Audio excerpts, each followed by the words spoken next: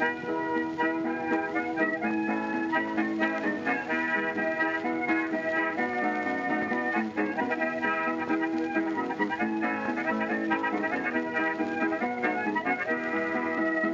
everyone and welcome to Shot Reverse Shot, a film and television podcast in which we talk about a theme which changes from episode to episode. My name's Edwin Davis, and joining me this week through the miracle of satellite technology, it's Emily Benita. Hi Emily, how's it going? Oh, it's going. It's going. Mm-hmm. How are you, Ed? Good. I feel like this episode is going to largely be us talking about things that make us feel old. Big turn. And in that spirit, I got one of the weirder things that made me feel old in the time since we last spoke, which was a couple of weeks ago at this point. I was out walking, as I want to do, particularly with, Omicron going on and everything, just thinking, okay, I don't really want to go to a gym now, so I'll just, kind of like walk around the neighborhood where I live. And as I was walking around and, had headphones in and everything, a group of, I'm presuming, gay teens just kept shouting "Daddy" at me. Ed! Yeah. So that was weird. I mean, of all the things that have been shouted at me in the street by strangers, and it's a long list, that's one of the more flattering. But it was definitely like, I was definitely thinking like, man, that's made me feel really old. I yearn for that level of approval from queer teens. My word. Congratulations. Yeah, big day. Big day.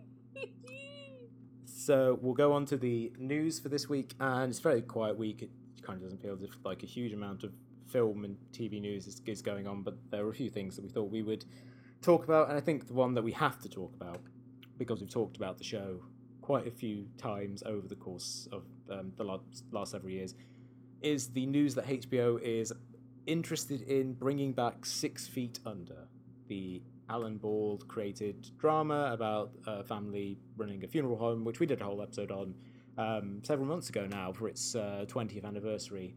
And I think you and I probably fall generally in the consensus on this of kind of bemusement. Mm-hmm. Please. Seems to be the only way to approach it. Please leave it alone. Please leave it alone. I think I've made no secret of the fact that this show is basically my Bible. And for someone to say, "Oh, there's a New Testament," be like, "No, I think we covered it all."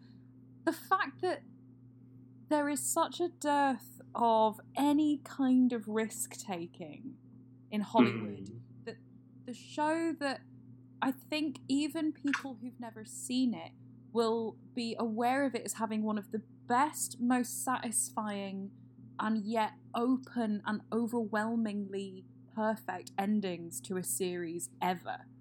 So the fact that they're like, instead of taking any gamble on an original idea or adapt something else, I mean, HBO Max current, which I assume is what this would kind of go out on, is already, we've got Station 11 coming up, and that looks epic and brilliant, and there's something really exciting about, it's kind of a safe bet though, like a really fantastically popular book, the budget and the talent to really give it a visual tone that and a sense of scale that it deserves. I actually never finished Station 11, but I found the opening chapter so affecting that I couldn't continue with the book. So I'm excited to kind of watch it once it finally gets to these shores. And I just, look, this is spoilers for And Just Like That ahead. Look, I will be a Sex and the City apologist to the day I die, and I am really digging And Just Like That. It's immensely flawed, and that's the point. I think the juxtaposition of these women in the current day being in their 50s, struggling to catch up with the culture that they ushered in through being themselves and being honest in the 90s whilst they were in their 30s, is brilliant to me. I think it's really awkward and clumsily done, and that's why it's good. You know, it's and its depiction of grief, particularly the second episode, is one of the best depictions of grief in a funeral I've ever seen on TV, and that's saying something. That is a reboot that makes sense, because the ending of the TV show was brilliant. Then the films came along, and we're all just ignoring that the films ever happened. They're not canon, right? This is what we need, because that's Sex and the City Legends. Exactly, the like they Wars fucked it, parlance. and now they're coming back and they're unfucking it, and I really appreciate it, because it's trying to get back to the spirit of that final episode. And it is interesting, like, where else are you going to see groups of women in their 50s on TV? I find it really heartening to see this level of friendship carried on. Like, it feels... Sorry, carried on was not a pun, but it sounded like one of the... And it's similar to Twin Peaks The Return for me, because it's like, these are all the same people, and to actually see people, particularly women, age is like so welcome, and it shouldn't be as rare as it is, but it is. I cannot fathom how this will work for 6 Feet Under, because I don't think anything is gonna... I can't think of a character that we can pick up with at a time in their life, because we've already done... Like, give Alan Ball like free reign. Let him do something else. Like, the man came up with American Beauty, 6 Feet Under, and True Blood. Like, he's good for it. He can come up with different stuff. Yeah, I'm exactly the same mind. As much as I love the original series, and yeah, like, part of me is kind of like, oh, it would be nice to kind of like check in with those characters again. Like, the original run just did such a thorough job of closing the book on those characters, you know, showing us how every single one of them would die. And I don't know, like, it's not that you couldn't tell interesting stories about them by picking up them all, you know, 15, 16 years later or whatever. It still just kind of leaves you thinking, like, what would be the point? What stories from, you know, that interregnum period between where we last saw them alive and where we know they all end up, what, you know, could they tell us? And yeah, I'm really not sure that there would be much there for them. I mean, I would like to be proven wrong, of course. It'd be great if it came back and it was an absolute triumph, but I don't know, of like all of the various things that HBO have revived, you know, obviously there was The Sopranos, with The Many Saints of Newark, and then whatever the next thing they do in that universe is, and, you know, and all that. Like, this absolutely feels like the most wrong-headed and maybe reflective of a stagnation there in sort of the years since the whole Warner Media thing happened. Like, even as they are kind of like producing new and exciting original stuff, like, yeah, I'll sing the praises of How To with John Wilson till the cows come home. But yeah, that they are looking around and thinking, what old property can we kind of like dust off and bring back, isn't like terribly encouraging for how the people in charge of that company are trying to run things. Yep. Oh. And then before we go on to the main topic, there were a couple of deaths that we wanted to note. First up, Anne Rice passed away at 80, of course. Prolific author, mainly known for her vampire fiction, particularly for the series of books about the vampire Lestat, including Interview with the Vampire, which was turned into a very entertaining film from the early 90s, directed by Neil Jordan, which, of course, you know, because one of the first really high-profile roles of potential soon-to-be Oscar winner Kirsten Dunst, and also, you know, like various other of her books were turned into movies over the years, including Queen of the Damned with Aaliyah. Just a very prolific author, a very prickly author by all accounts in terms of her relationship to fan fiction around her work, but certainly someone who I think, you know, legitimately did alter in a major way the kind of like the popular image of vampires in fiction. Fittingly, because we were just talking about like True Blood, like it's hard to imagine so much of the vampire fiction of the last like decade or so starting with Twilight going onwards, not existing if Anne Rice hadn't, really brought the idea of the sexy, doomed romantic vampire fully into the mainstream again. Completely. And also, let's not forget trans ally and just all-round incredible cultural figure. And then also Bell Hooks passed away. Bell Hooks, kind of critic, activist, critical thinker, writer, just all around kind of like brilliant, hugely influential on a whole generation of people when it comes to kind of consideration of media, feminism, just like kind of an incalculable influence, I think, on a lot of people who take art and its place in society seriously. Completely. I was devastated at the news, and I wouldn't even consider myself someone who was as intimately and directly affected by Bell Hooks, because what she did for women and queer people of colour in particular is phenomenal. Like, she saved lives. And I think the thing about Bell Hooks as well is that as a critic and in critical theory, she engaged more in critique, which was like investigation, and she kind of had a rallying cry to always hold on to how to make things better whilst also accepting the reality of where we live. And she could not be more relevant, and will remain relevant, I think, forever. And sort of because she was so ahead of her time and she pulled people through time. And I'm just, it's staggering. And the way that she centres love as a crucial part of human practice just never fails to amaze and soothe me, because I think so often critical theory feels like quite overtly intellectual or exclusionary or obtuse, whereas I think Bell always had a way of cutting to the quick and using it as a space that was just as valid and appropriate to hold emotion and feeling, and for perfectly expressing how important that was. So yeah, a devastating loss, but incredibly fortunate to be alive at the same time as her. Absolutely. So we'll go on to our main topic for this week. This is basically our Christmas episode, because this will be the last episode that we put out before the big day itself.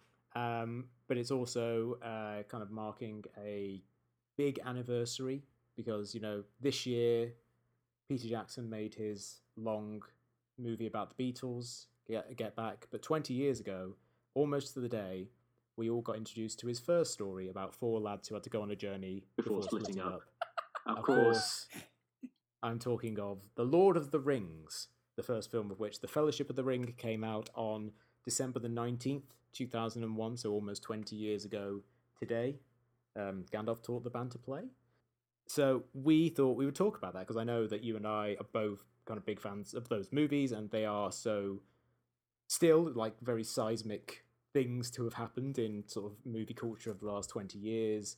And yeah, they're also just really good movies, and rewatching them for this just reminds me of like how much I loved them when they came out and how well they hold up. But before we get into all that, Emily, what's your kind of like, what was your relationship to Lord of the Rings before seeing the movies? Phenomenal comparison and introduction, by the way. You know what? The movies were my introduction.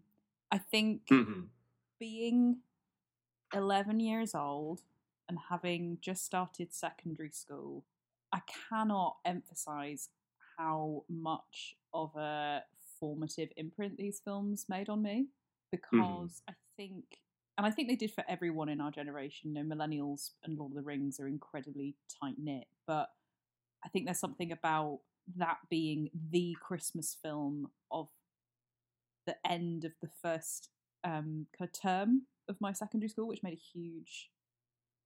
It's such a memory, like a memory palace for me, and I actually couldn't bring myself to rewatch them for this episode because the nostalgia was almost too painful. One of these days I will. And I know this is going to sound nuts to some people, but they were our Star Wars, right? Like, there was this sense of it's going to be a trilogy, and the sense of, oh, it's going to be next year and the year after that, and kind of the growth between 11, 12, 12, 13 and 13, 14 is wild. But at 14, I was still as invested. You know, it wasn't like, oh, it's a stupid kids movie. I was just as, if not even more invested by the end of it. And I could feel my emotions and development kind of track alongside. And I think there was something quite conscious about that in the making of it, because you reminded me just before we started recording, Ed, that they were all filmed at the same time. But the fact that they came out in that release and that the story does develop and things become further out of reach. Like, the first film has actually quite a simple, straightforward goodies, baddies, and then loss and everything kind of develops and intensifies. So watching Return of the King, I didn't mind that there were that many endings. I needed all the endings I could get. It was a big victory lap. So I came to read the books. It became like, it was a frenzy. It was an all-out frenzy in my school, I remember. And it was something that wasn't necessarily deemed nerdy, because the prowess of Hollywood and the sheer level of marketing. It was the biggest film in the world at that point. And everyone was interested in it.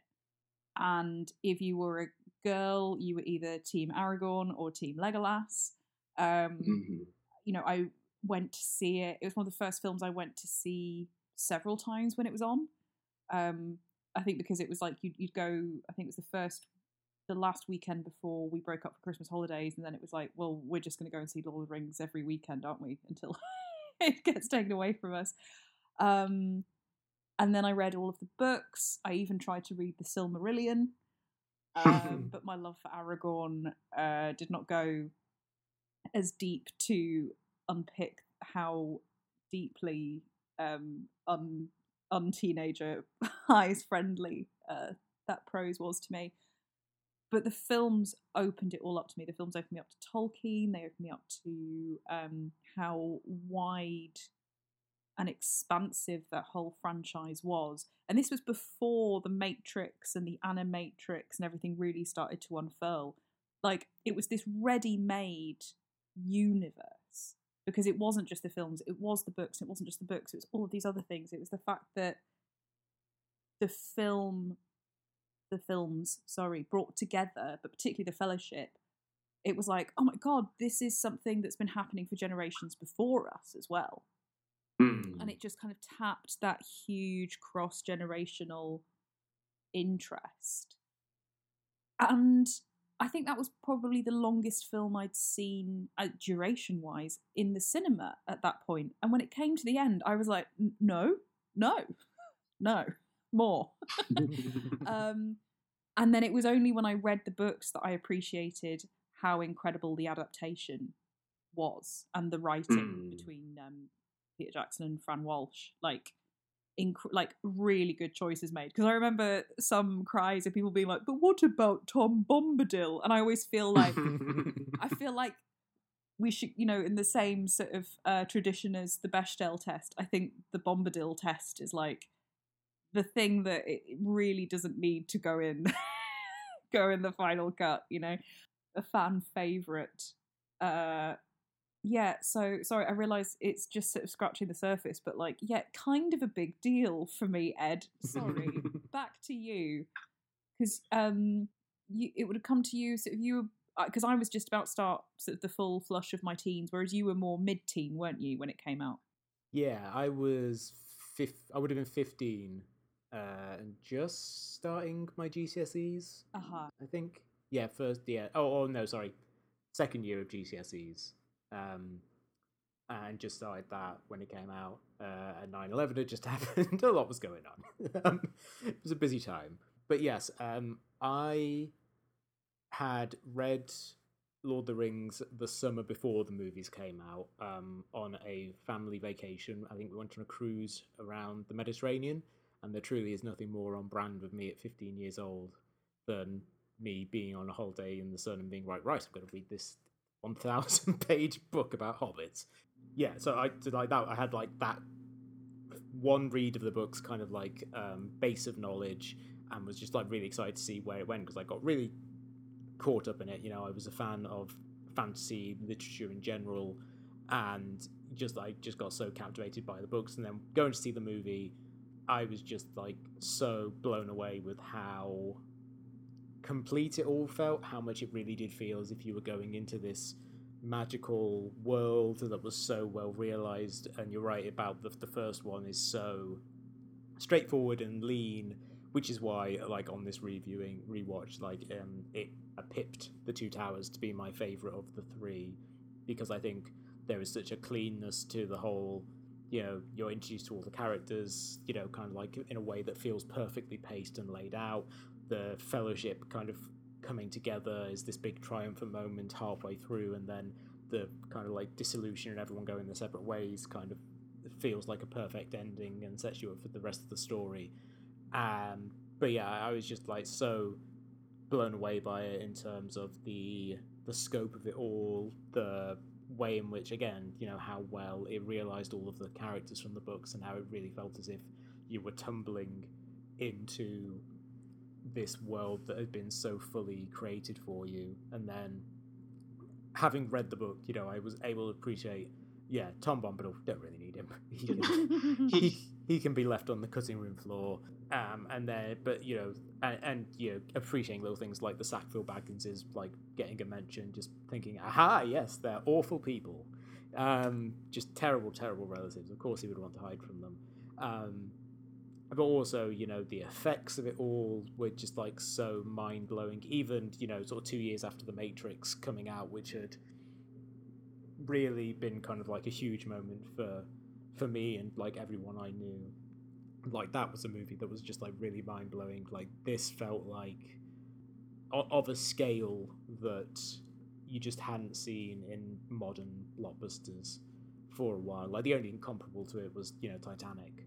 But even then, like, Titanic was you know, recreating a real boat and a real event that happened, whereas this, you know, having to pull together this rich, detailed world of all these different cultures and make them all feel distinctive and make it feel like truly lived in, felt like such a huge accomplishment. And, you know, it was very much it very much became just an obsession with me and all of my friends, like even people who weren't into fantasy. Like, everyone just really loved Lord of the Rings, loved the Fellowship. And then the following year, when both when Two Towers came out, but also when the extended edition of the Fellowship came out, like, it felt like that obsession became like inflamed even more, because you know you had, oh my god, this movie that we all loved, there's more of it, but also there's 12 hours of people just talking about how they made it. And I really feel, I think Lindsay Ellis mentioned this like in her video when she talked about the Hobbit trilogy, how the extended edition of Lord of the Rings and the box set and everything that was put on there was like a major inflection point for her wanting to kind of like go to film school and learn about how films are made. And I feel like for everyone I knew, everyone had the extended edition and everyone watched those extras, because everyone just found the process of it all and the tactility of it all just so engrossing to kind of dig into. Completely. A couple of points there that you excellently brought up. Number one, even people who weren't into fantasy were into it.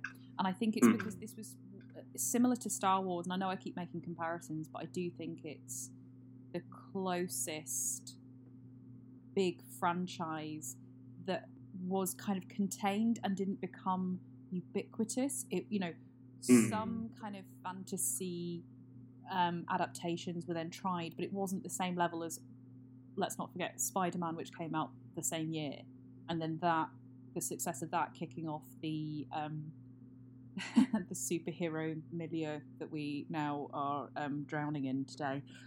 But I think the power of it was that it didn't feel like fantasy did before. In the same way as Star Wars, it was very character driven and it was accessible. Like, the funny thing is that you didn't have to have read Lord of the Rings to be into it.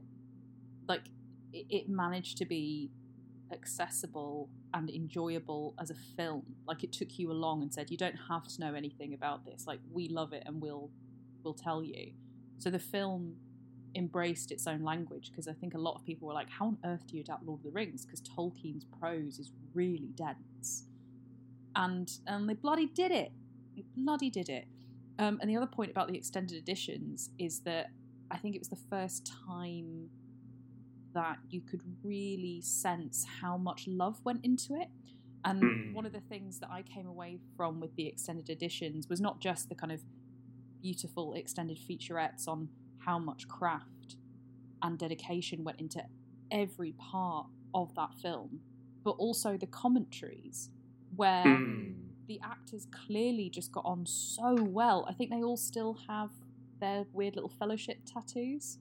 And it's like, I don't really know many other films where it's like, and I think that did come across as so genuine, the way that they really did become bonded through this experience and being all eyes on them. I mean, it's hard to try and explain to people that Orlando Bloom hadn't been in anything before. People mainly went, oh, what, that guy from that episode of Midsummer Murders? And then a lot of them just went stratospheric since then. Oh, here's a fun story that it attests to how genuine their friendship is. A few years ago, my wonderful friend Zara, who is hilarious, Zany Zaz, you must follow her on Twitter and Instagram, she was in Partick Tesco in Glasgow, and everyone will know the Partick Tesco if you know anything about Glasgow. And it was New Year's, obviously everyone was trying to get in and get their carry out before Tesco's closed. And she thought, gosh, that guy really looks like Elijah Wood. And the thing is, it was. And he was with Billy Boyd and... oh, God. Sam. Sean Austin. No, not Sean Austin. My bad. Other one. Who's Billy Boyd's mate in... in my head, all I'm thinking is Charlie from Lost. Lost, Charlie from Lost. So sorry, dude. Excellent actor, much appreciated. But they were all there, and I love the fact that Billy Boyd was like, "Come to Hogmanay," and Elijah Wood and their friend went, "Yes, absolutely." And this was, I say, a couple of years ago. Like, they are still very much friends. I love it. I love it. I love it. I love it. And I think it's not surprising that Lindsay Ellis was drawn to film criticism through this. I also think her Hobbit series is phenomenal, and I think it's one of my favourite pieces of film criticism ever. And it's kind of it's bittersweet considering, you know, the real deal of kind of movie making and rights. And I don't want to speak too much about it because I think it's such an excellent piece, and I think the way that it turns is basically, I'm just not going to spoil it. I think I keep coming back to the fact that it wasn't like a geeky thing. Like, it was an epic, you know, and then everyone could get on board, and it was family friendly. Like, it was Mild Peril, and yeah, like just all of it. Like, and the weird bits that we still quote from it, you know, the memes, Ed, the memes that persist from it. You wouldn't think that, like, really I do not, one does not simply tire of Lord of the Rings memes, you know, like, stunning. Yeah, that was one of the things that I think was most striking about it, rewatching them, was how well the movies survive being memed into oblivion. Yeah, because there are cases where, like, a movie just becomes such a kind of like a pop culture punchline or reference that you can't help but think about those sort of things when you're watching it. And particularly Fellowship, which I think gets the lion's share of all the memes, like, watching it, just thinking like, oh, it was always just kind of like, oh yeah, that thing from the internet, but then immediately getting drawn back into the story and the characters. And also, it's a real testament to the quality of the movie that it did survive. It does survive the Hobbit movies. Like, yeah. Those movies were such a colossal disappointment, considering, you know, it was mostly the same creative people involved, and like, it had like there was so much excitement for it to come out and just be such a real kind of like damp squib. It was such like watching those three movies, they just feel like so of a piece and just feel like so singular that even having sat through, close to 8 hours of extremely disappointing prequels, I just kind of like sit down and think, oh yeah, I can ignore all of that stuff because this is the good stuff. Yeah, I think the funny thing is that the Fellowship is so, and I mean, sorry, Fellowship, Two Towers, and Return of the King are so adored, and whether that's from a deep nostalgia or I don't know, it's because I think people were really disappointed by The Hobbit, but it wasn't like a kind of, from what I can remember, I might be wrong, but it wasn't like a raging anger. It was just a real, like, we're not angry, we're just disappointed. Because we knew that they could do it. We knew they were capable of it. And in terms of what happened with The Hobbit, it's a whole thing that obviously Lindsay Ellis covered beautifully. But I think you're right that it's amazing that the Lord of the Rings franchise survived being mean to death. And I think it's because it comes from a place of love. And it is a similar... It's because it's what all binds us together. And it's what we... in terms of what we recognise. And it's not kind of... It's hard to find like a mean or snarky... It just has such strong archetypes that we can latch onto for memes. So it's not like I look at a meme that features Galadriel, or I see the Ian Holm as Bilbo. Like, why shouldn't I put the claw hair clip on my lips? That doesn't. I don't think that's really out of date and irrelevant. Like, there's a reason that it's a classic. There's a reason that it persists, and it actually has like stellar reaction GIF material in it still. Yeah, I think also one of the things that I think has made it age particularly well, and that really, but also makes it feel so of a time, and so like unlike a lot of the stuff that gets made now, is like there is such a thorough earnestness to them. Yeah, like in the performances, and this was mocked at the time. There was that advert for when I think Return of the King was being shown on television, where they took Frodo saying to Sam, "I'm glad you're here with me," and then put under like that song "Secret Lover," and just kind of like really amping up all the gags about the hobbits being gay and things like that. And like, obviously there's some homoeroticism in those movies, that's undeniable. But I think it's kind of like the like I say, the earnestness behind it, and just like the closeness of those characters. You do get a real sense that these are all people who just really love each other, and kind of like just doesn't feel like something that happens a lot in sort of blockbusters these days, like so much, particularly over the last sort of 10 years, as the Marvel model has kind of become predominant. Like the reflexive snarkiness and then couching any genuine emotion in a joke approach to filmmaking on that sort of scale, like, just feels totally anathema to those movies, which are so much about just like, in a lot of ways, just like people talking about their feelings. Like, one of the things I thought was really interesting in rewatching them is like there's relatively little like expositional dialogue in those movies. Most of the conversations that people are having are, particularly when it comes to the hobbits, are just about how scared they are. Yes.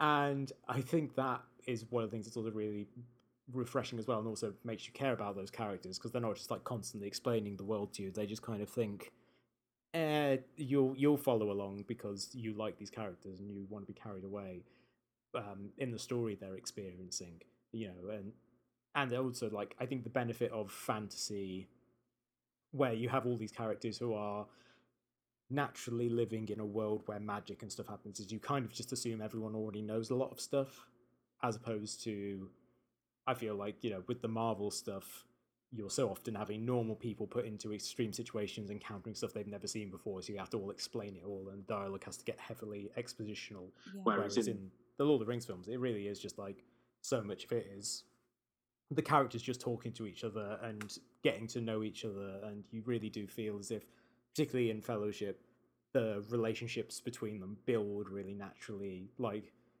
the fact that you go from Legolas and Gimli just like reflexively hating each other because dwarves and elves hate each other when they first meet in that movie, to at the start of the Two Towers, like Legolas pointing an arrow at Eomer for threatening Gimli. Like, you do feel like that is a natural progression, that they would be able to get to that point so quickly because you have felt that warmth and that companionship grow in a really palpable way over the course of that first movie. Totally. It's such a pure, possibly the purest example of the hero's journey, which comes across in those deeply relatable emotions. And there are tentative moments where you're like, I don't think they're going to do this. And it's the very kind of naive and heroic notion of like, look, it just needs doing, I'll go. And everyone will be like, oh, can't a hobbit go on his own? And the kind of the bonds that then get forged because they all agree something needs to be done, and they're brought together by this kind of boldness, and to turn it into a noble mission, not a reckless one, is still really affecting. And I think that's why it's such an incredible film to watch when you are in your teens, because I think it manages to be a coming of age film without explicitly being rooted in a teenage sense of place or time. But it is kind of it's Frodo's hero journey, and the way that he does sort of age, because there is this sense of Hobbiton and the Shire being this idyllic, childlike, rural place. And then there is this, it's the fate of the world on these little shoulders and big feet. And I think it's hard not to, I think it's because the narcissism of teenagedom, it's hard not to project yourself onto absolutely everything. But it was so formative for me in this kind of, like you say, 9/11 had happened, and this was a film that was being released into the world a couple of months after that had happened, but had not been created with that in mind. So there was this extra level of significance, and I think we needed something heroic, and we needed something in the English-speaking world, sorry, I should specify, of something that didn't shy away from how scary things were. Yeah, I think it's interesting. Obviously the way that those movies were produced were, they put out the first one. The success of that allowed them to kind of do all the reshoots and reshape the second and third ones. So they were these kind of like living documents. So really the first one's the only one that isn't really affected by 9/11, and I feel like the second and third ones were kind of shaped by it a little bit, so they kind of lean into that a little more, which I think is why in the third one you have like Pippin talking to Gandalf, and they're on the edge of the assault on Minas Tirith, and Pippin's talking about how afraid he is, and talking about facing down overwhelming darkness, and a lot of the theme of the movies kind of becomes facing down a terrifying existential threat, but still doing it anyway because that's the right thing to do. Which does feel, saying it now when you're kind of like talking about kind of like the war on terror, feels kind of gross, because obviously that ends up getting wrapped up in loads of stuff about Islamophobia, and certainly in terms, there's lots of things to be said about Tolkien, obviously having the way that he wrote about the orcs, very kind of like negative things going on under the surface, as there is with a lot of kind of like fantasy that's written from a Western perspective. But like that does kind of like fit in with the feeling that I think a lot of people had at the time. A lot of people were confronting the fact that this horrible, kind of like mass death event had occurred, and that the entire world had seen it, and just being kind of forced to think about the way in which kind of like the world had shifted in a major way, and the world had fundamentally become a lot darker. But also I think that also ties back to, and I know like Tolkien he denied in his lifetime that the book was him kind of trying to process his experiences during World War One, and obviously like that's he had every right to say that he was the author and everything like that. But I think it's kind of like hard to read those books with that knowledge in mind and not think that the story of kind of like people coming from this charming, rural, idyllic, kind of very small town England background, and then having to go out to face war whilst being kind of like young and unprepared for it. It's hard not to see kind of like parallels there with like what it must have been like as a young man to leave home to go and kind of like see friends get kind of like just torn apart, in a field in France. Yeah, for sure. I think it's really difficult because I didn't feel the pressure to separate art from artist until I was much older and understood more about Tolkien as a man. And I think I was really happy in my childlike position of things because that was still my understanding of the world. Like, I really got into the beauty of Elvish and all of the songs that he wrote, like the fact that, the sort of passion, maybe obsession of the linguistics of Middle Earth, and that way before Game of Thrones, kids, we had Elvish and Orc and all of these different languages, even before Star Trek, really. So there was something quite exciting, and that became kind of a shorthand for the geeky level of how into Lord of the Rings you were. Like, it's kind of cool to know about the fight training, but less cool to start learning Elvish. There was a line. And I think that's the difficult legacy that we are left with, because it's very hard to be living in a world of systemic injustice and have someone say, "Oh, I didn't mean it that way," looking at you, JK. And be like, yeah, but it still is, though, isn't it? Racism, Islamophobia, anti-Semitism. You don't need to consciously do it to do it. That's the whole point. And it's hard to kind of segue from that, but it's difficult. Like, it's striking now to think of how painfully white the franchise is. Yeah. You can have pointy ears, but you have to have pale skin. Like, there's no two ways about it. Yeah, it's a deeply unfortunate thing. Again, this is something that's kind of rife in a lot of fantasy, and the success of the original Lord of the Rings books kind of propagated that a lot, which is why, you end up with like people like Ursula Le Guin having to make Earthsea and things like that to just be like, yeah, we need a kind of corrective to this. Yeah. We need to try and present a different image of fantasy, which isn't just a lot of white people like roaming around a fantasy land and kind of like laying waste to various mystical races that bear unfortunate resemblances to various ethnic stereotypes. Yep. In terms of the kind of like broader kind of like culture around Lord of the Rings, or like the fandom of it, were there any kind of like elements of it that you remember like having really forceful conversations with people about? Like, the reason I ask this is that I have a very strong memory after watching The Two Towers of just like insisting to everyone that Aragorn should not get together with Arwen, and instead should get together with Eowyn. Like, I'm not someone who generally ships in fiction, but that was one where I was just like, no, they should get together. They're the real one true pairing of this whole thing. It's bullshit that he's going with the elf.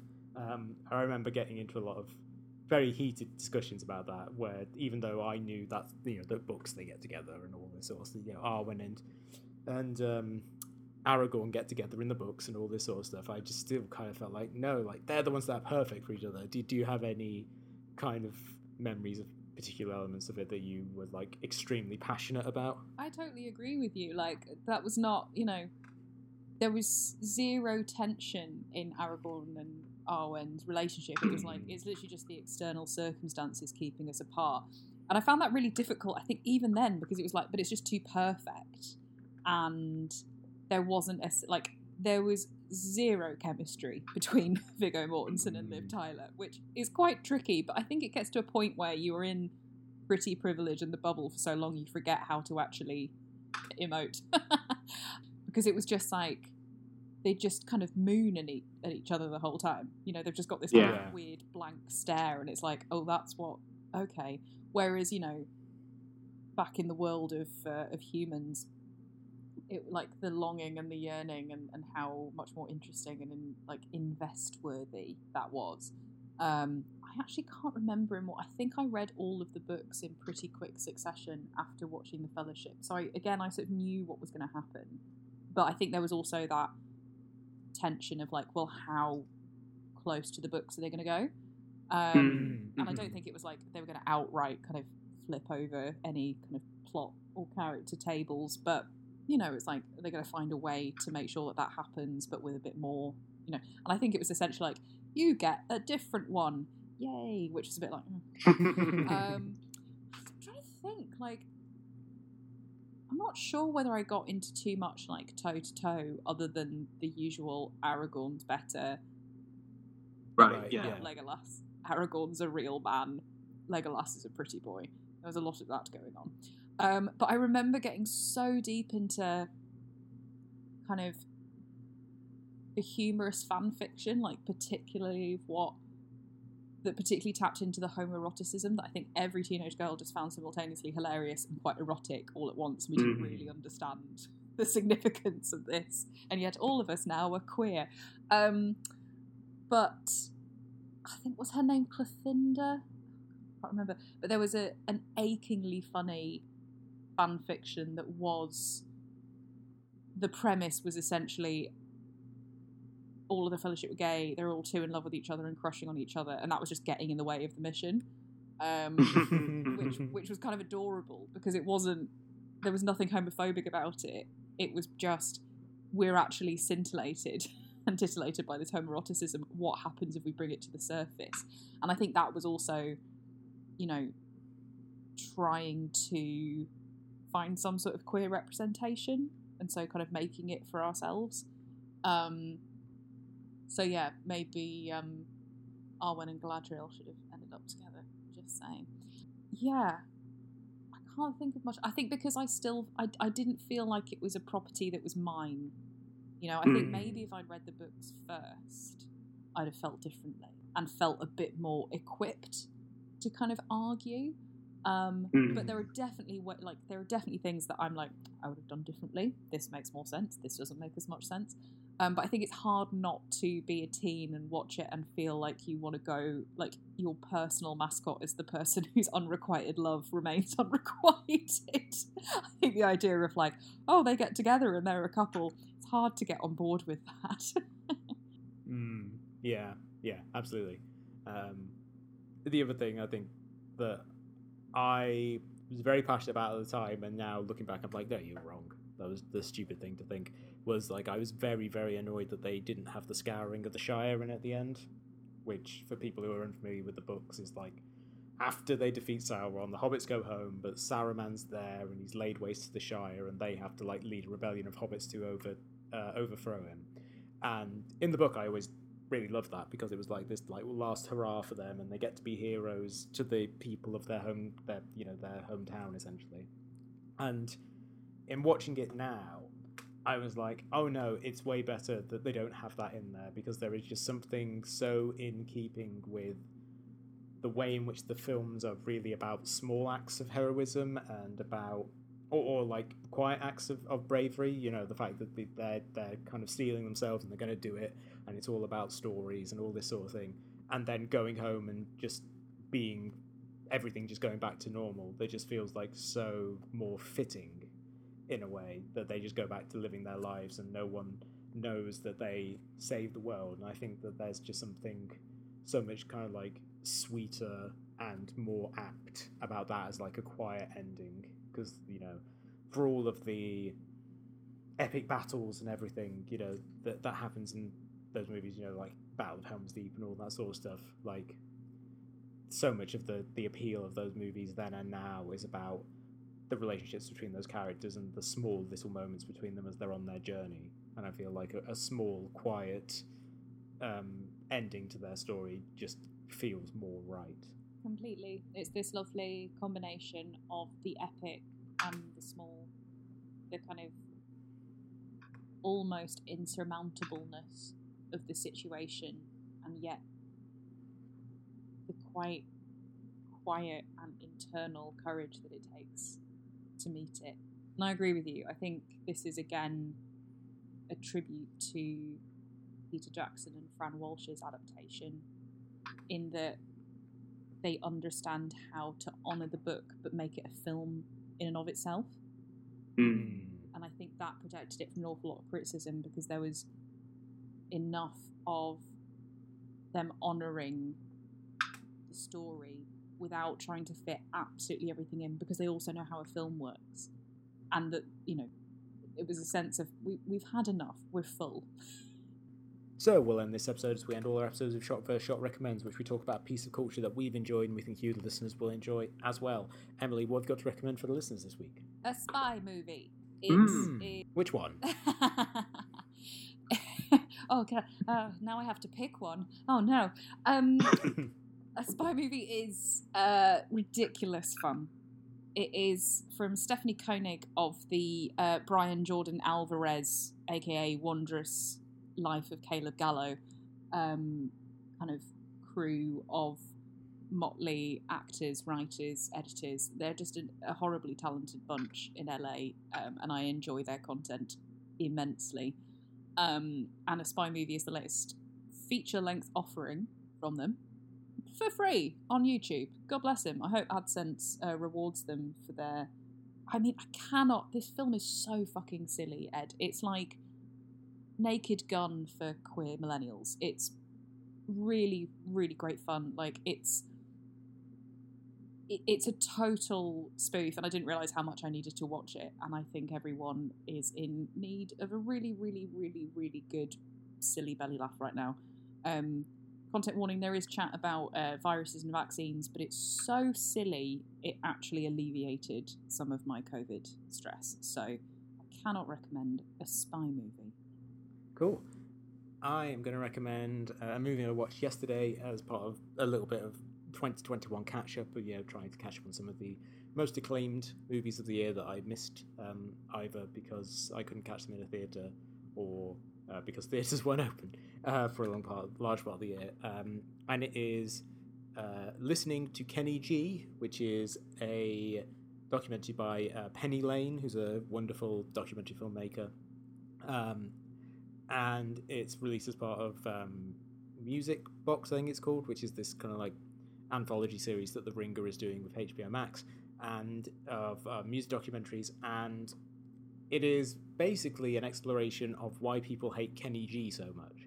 And as someone who only knew Kenny G as a punchline for many years, and as someone who, and in more recent years as kind of like a meme and someone who would occasionally show up like collaborating with people like Katy Perry and The Weeknd in a way that always seemed like weird and ironic, I found it to be genuinely very enlightening, to get a sense of just how big Kenny G was in like the 80s and 90s, when his brand of smooth jazz became kind of ubiquitous. And the movie is kind of split between, on the one hand, various critics of Kenny G trying to explain their dislike for his music, and the other half being like Kenny G himself talking about his life and his work and his process and the crazy things that have happened to him over the course of his career, including one of his songs becoming